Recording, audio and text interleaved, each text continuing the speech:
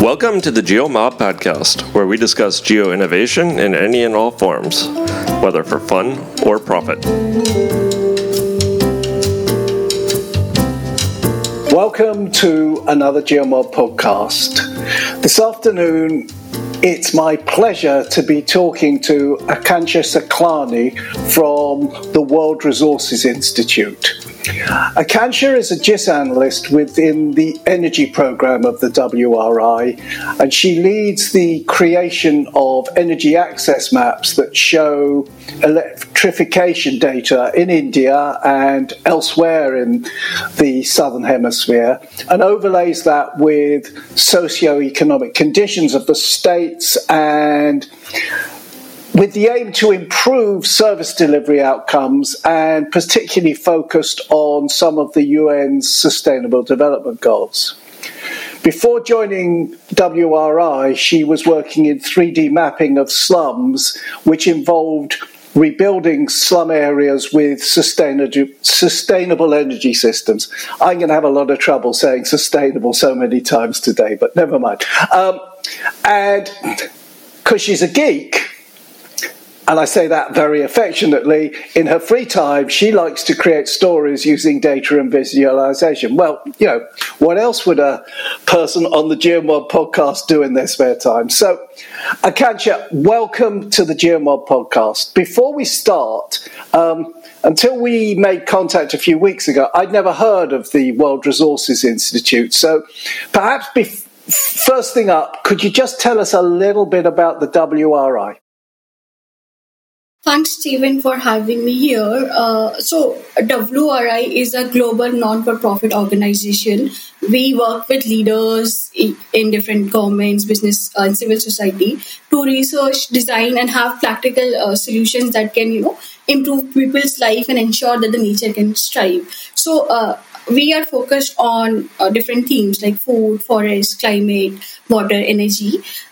So the idea behind WRI in itself is count it, change it, and scale it. So how do we use data and platforms to count, what is the problem and how can you find a solution? You change it and then you use again this platform to scale the solutions for a bigger geography.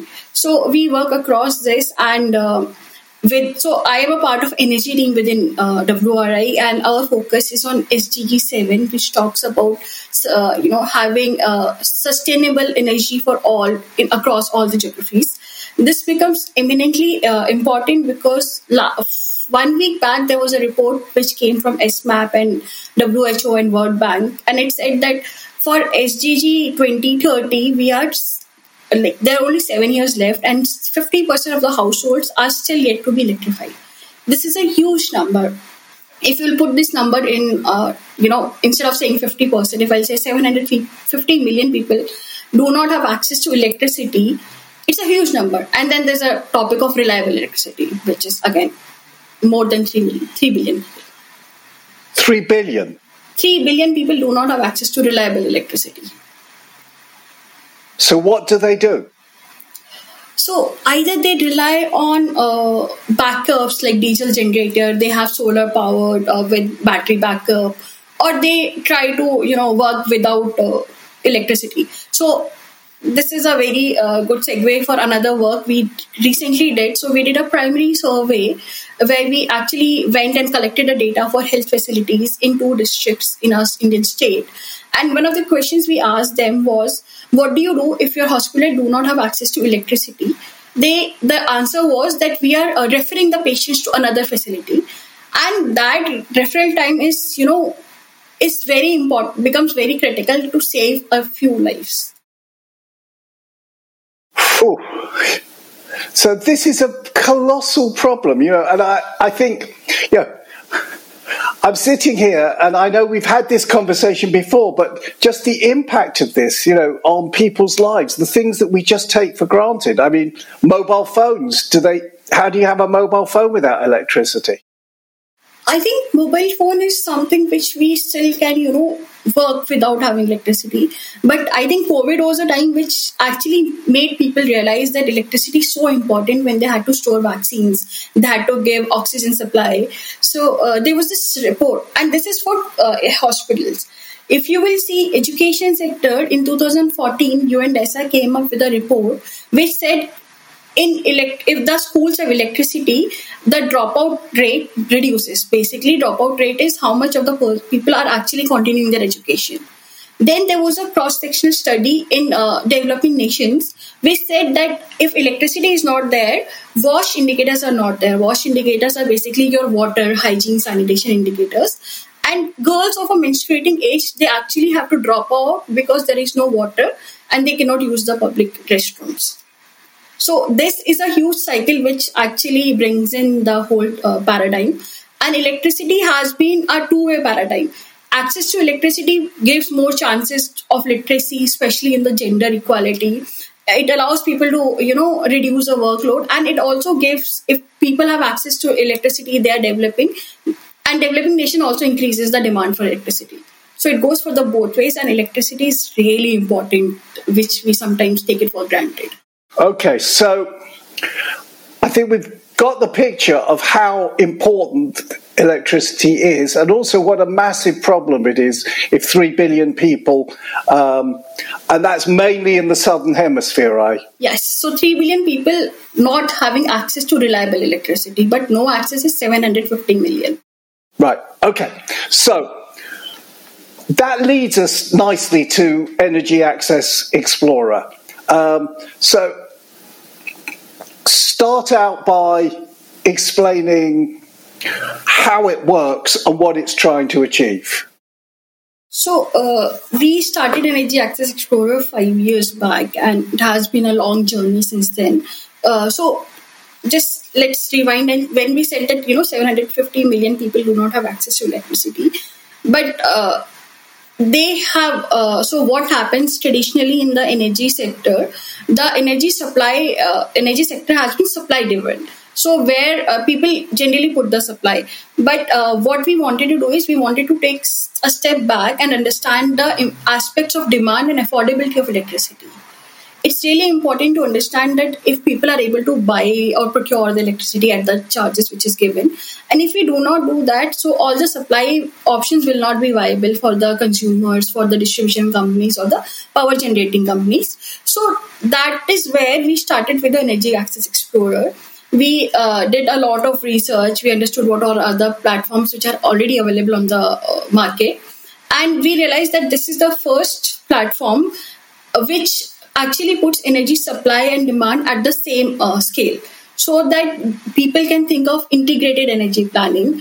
They can talk about how do you ensure that affordable electricity is being provided to people. Suppose if I'm a distribution company or I'm a mini grid entrepreneur who want to put in my mini grid in Africa to want to give electricity and get money out of it. To do that, the person can use a platform to identify the areas where there is high demand, using data like population density, using if there are mines or industries nearby. Then they can see if, because they're talking about a mini grid, which is a distributed renewable system using solar energy, they can see how much of the amount of sunlight is coming on the ground.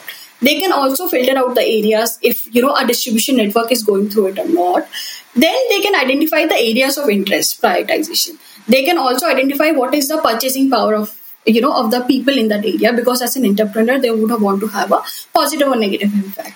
And the government can also do this. There they can look at the people who actually need assistance, where people cannot afford to pay for the services. So this is the way people can use the platform to understand where how the things are happening, where it is working. So EAE brings in data, geospatial data as raster data. We have point data, we have polygon data. We also bring in the inputs of different tools or different models which are there. So since we're talking about electrification, there's a model called Onset which talks about the cost of electrification, which is like you can understand where you're putting electricity and which is the best possible way to put electricity, so that the cost optimization is also there. So we bring in the outputs of those models as well, so that it's a more of a data-driven approach which is taken to get the results. So, and we are presently active in 15 geographies, which includes 6 countries and some sub-geographies. And we are going to expand it to another 12 geographies in the near future. So in all these geographies, it's not that every geography is following the same pattern, because we believe that it has to be an approach of top down and bottom up. So we do regular interaction with our stakeholders. We identify what is the need of that geography. In some geographies, we also give priority to the vulnerability aspect, because if you are living in a place which is prone to flood, your solutions have to acknowledge the climate resilience bit of it. It has to, have a ground mounted surface. Or so whenever the policymakers or the stakeholders are taking decisions, they are able to take an informed decision and take a holistic approach for the integrated energy planning.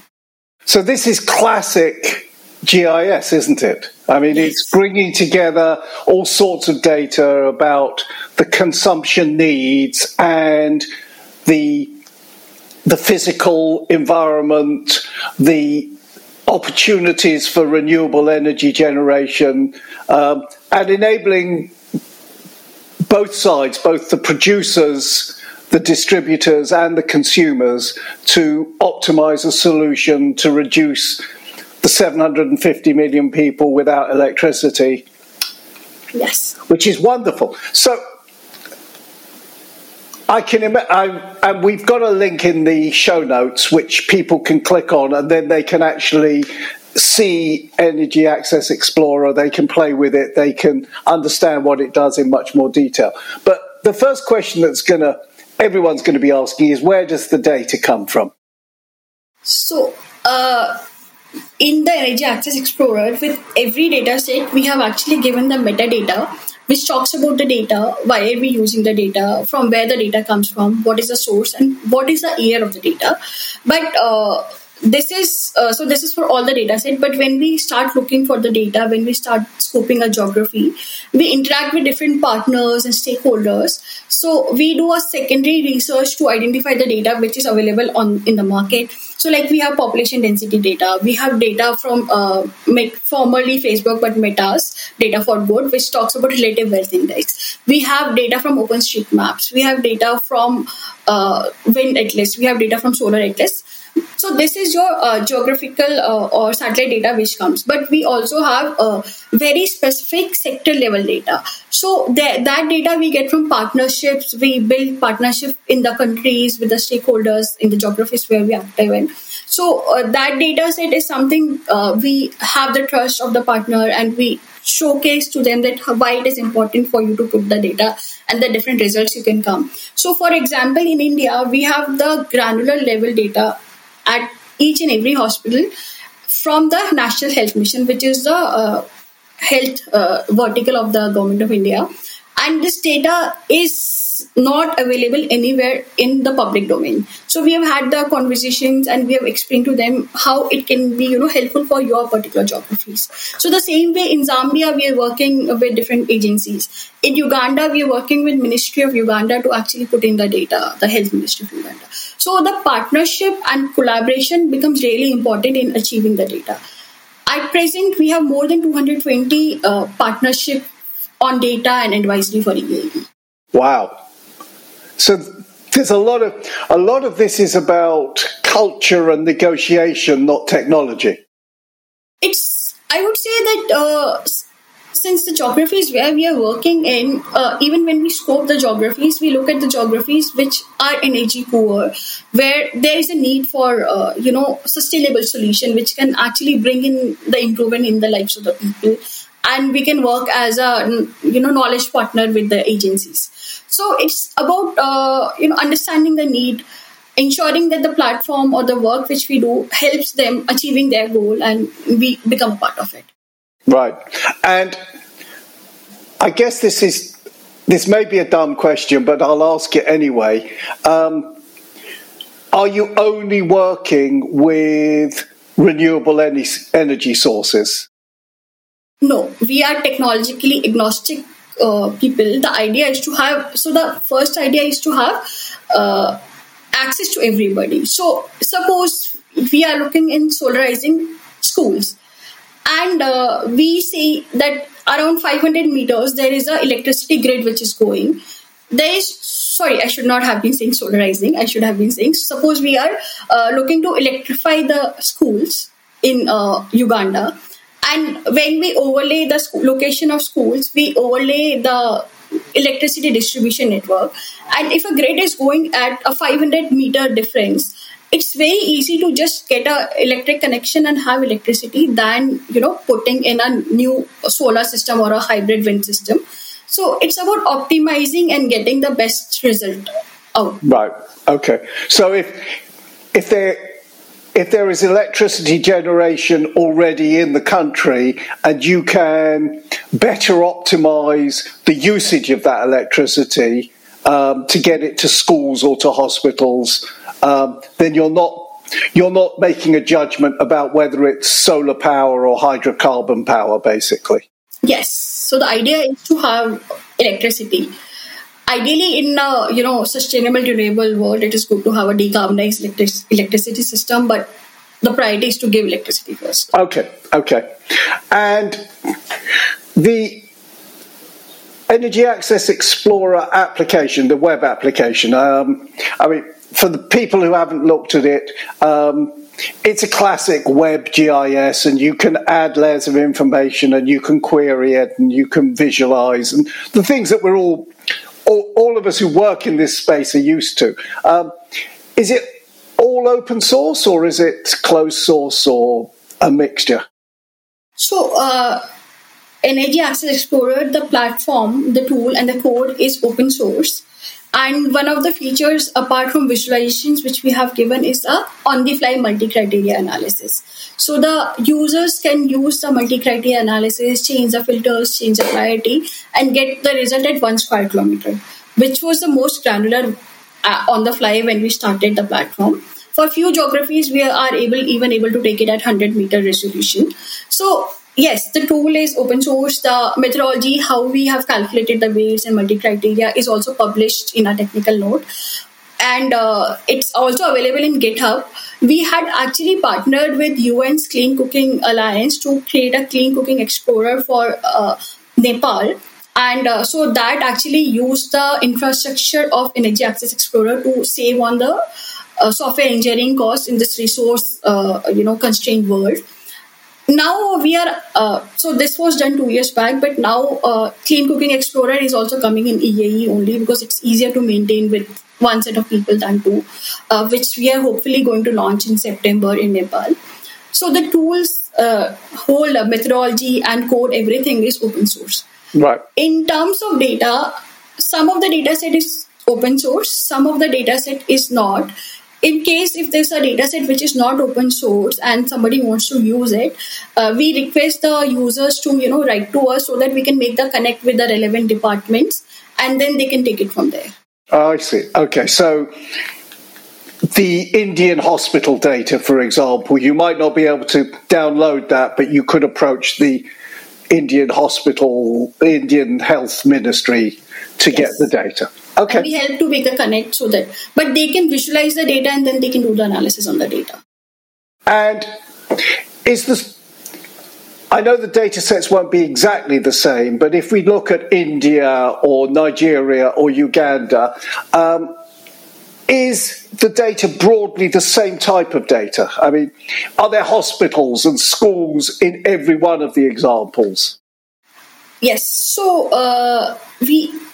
as a basic nature, we follow the energy supply and demand. So in terms of energy supply and energy demand, we have similar data wish list for the countries where we start with.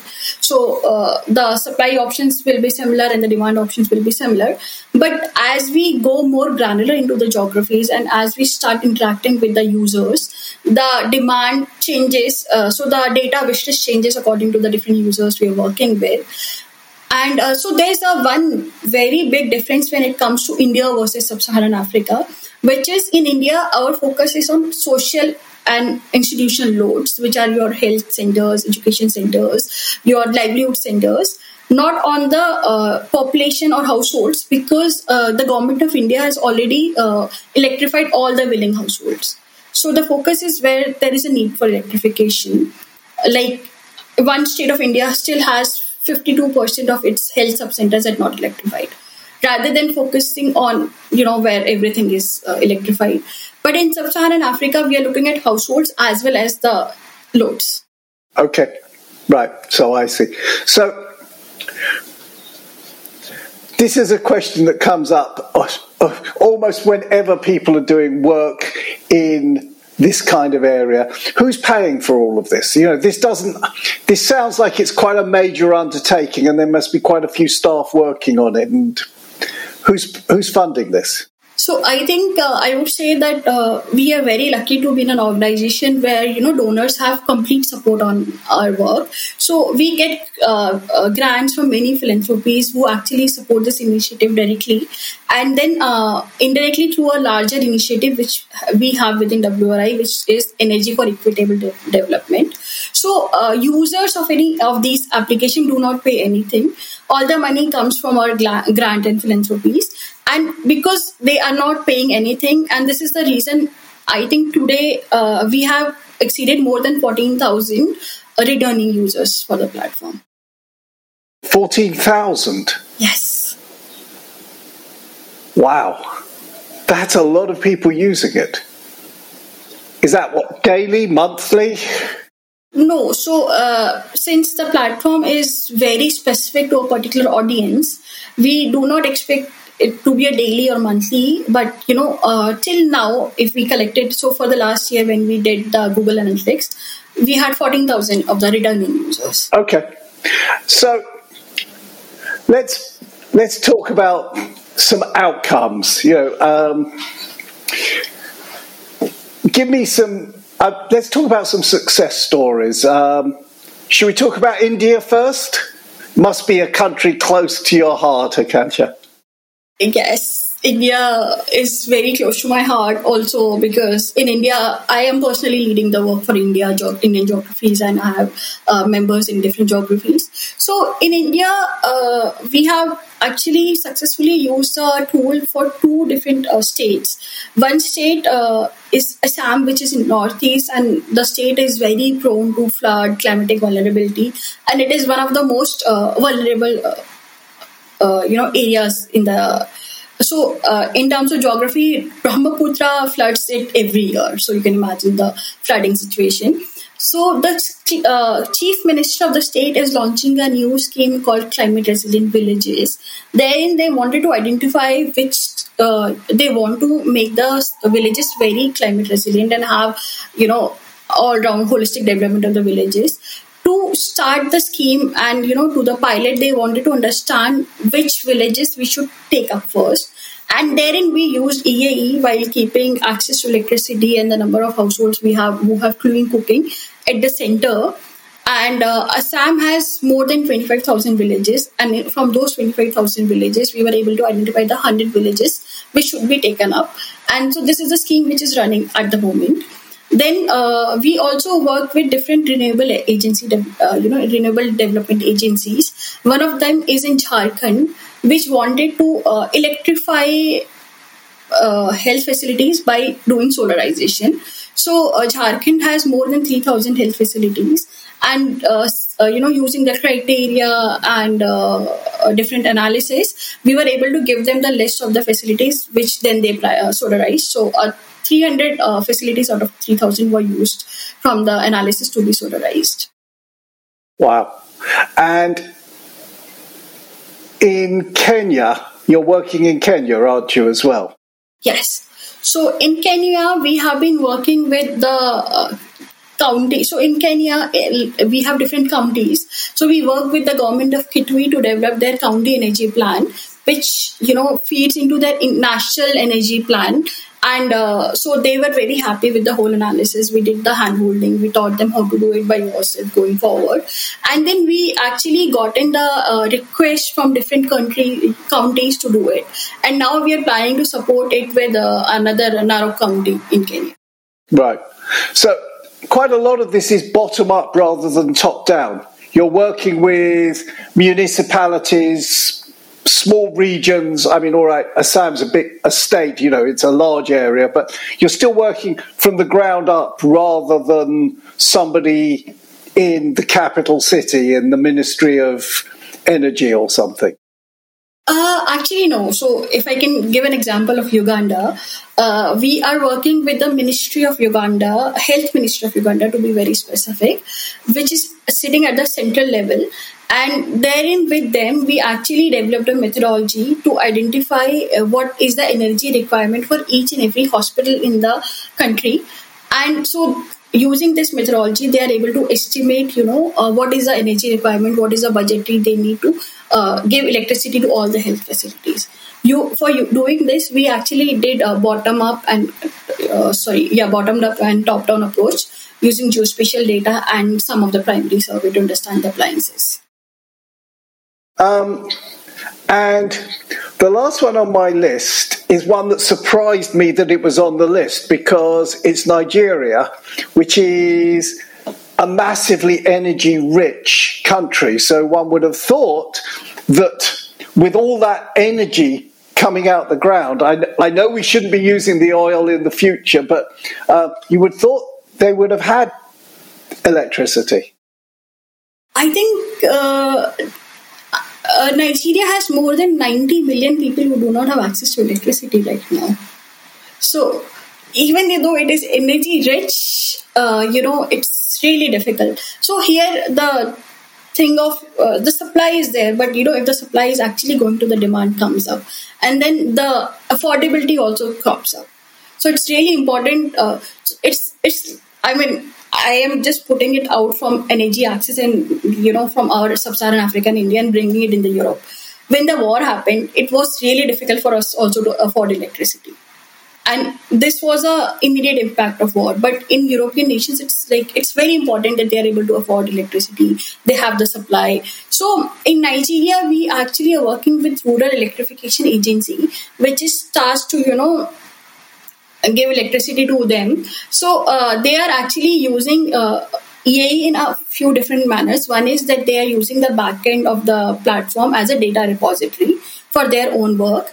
They're also using EAE to support the 5 billion Africa mini grids program, which the aim is to support access to clean energy by increasing financial viability and promoting scaled up commercial investments. Apart from that, we are also working to support their energizing the agriculture program, which comes under productive uses of energy. Okay, so you've been doing this for what, 5 years? Yes. Right. What's gone wrong? What have the challenges been? What have you learned? I think challenges have been also, different for different geographies. And one of the biggest challenge which we have faced is on data. Sometimes data is not there, sometimes data is there, but there are so much of missing data, there are data gaps, data validation is a problem. That's how we started doing the, whole thing. And there has also another challenge which we have seen in different geographies is the boundaries are very different. So the administrative boundary for revenue department will be different from administrative boundary for health department and the administrative boundary for education department. Right. Yeah. If you want to use a platform to bring in all the stakeholders together to take a integrated or cohesive decision, you need to ensure that you aggregate you do zonal statistics or you aggregate the data in such a way that you can use a common boundary so the data can be comparable. Yeah, and that's been a perennial problem. It's not only in the global south, it's a problem in Europe, it's a problem everywhere where you have all these different levels of administrative boundaries. And I've worked long enough on that in the past to know how difficult that can be. So what's the future hold for Energy Access Explorer? What are the plans for the future? So right now the idea for the platform is that we are able to help or support in the achieving the SDG 7 target, which talks about 100% sustainable energy for all.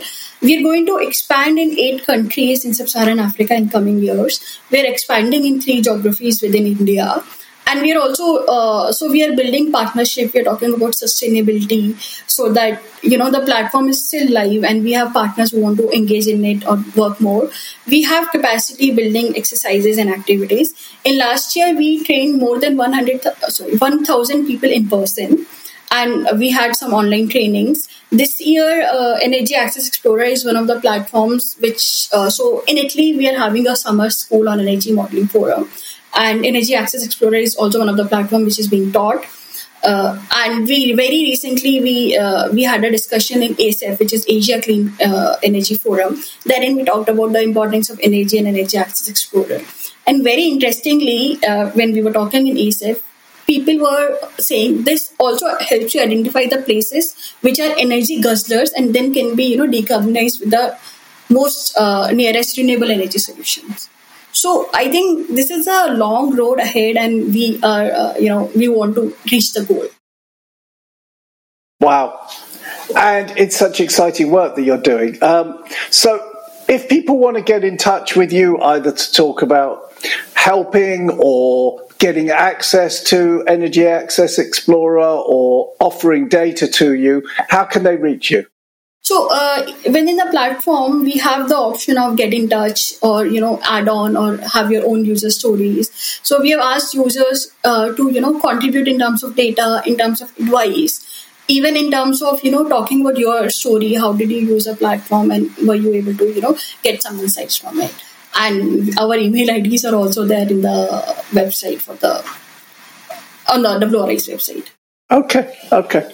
So I hope that some of my friends out there in the open data world are listening to this and think, well, maybe we could help with this problem, because it's certainly, when you hear the thought of 750 million people with no access to electricity and 3 billion with unreliable or limited access to electricity is a challenge that we could all get behind, every one of us. Yes, I will also add that there is 2.3 million people without clean cooking, and that leads to indoor air pollution, many female deaths, and this is also something which we are expanding in Kenya to start. Okay. Akansha, it's been an absolute pleasure talking with you. I'm in awe of the work that you and your colleagues are doing. It's sort of, we all think, we've all known, all of us who are geographers know the power of geography to help solve problems, but you and your colleagues are actually out there doing it and switching the lights on in people's homes, letting people study at night, letting people cook, making sure that hospitals work, which is fantastic work. So my thanks to you and all your colleagues, and thank you for coming on the GeoMob podcast and talking to us about it. Thank you so much for giving us the opportunity to talk about electricity and Energy Access Explorer. Okay, thanks a lot. Bye. Thank you. Bye-bye.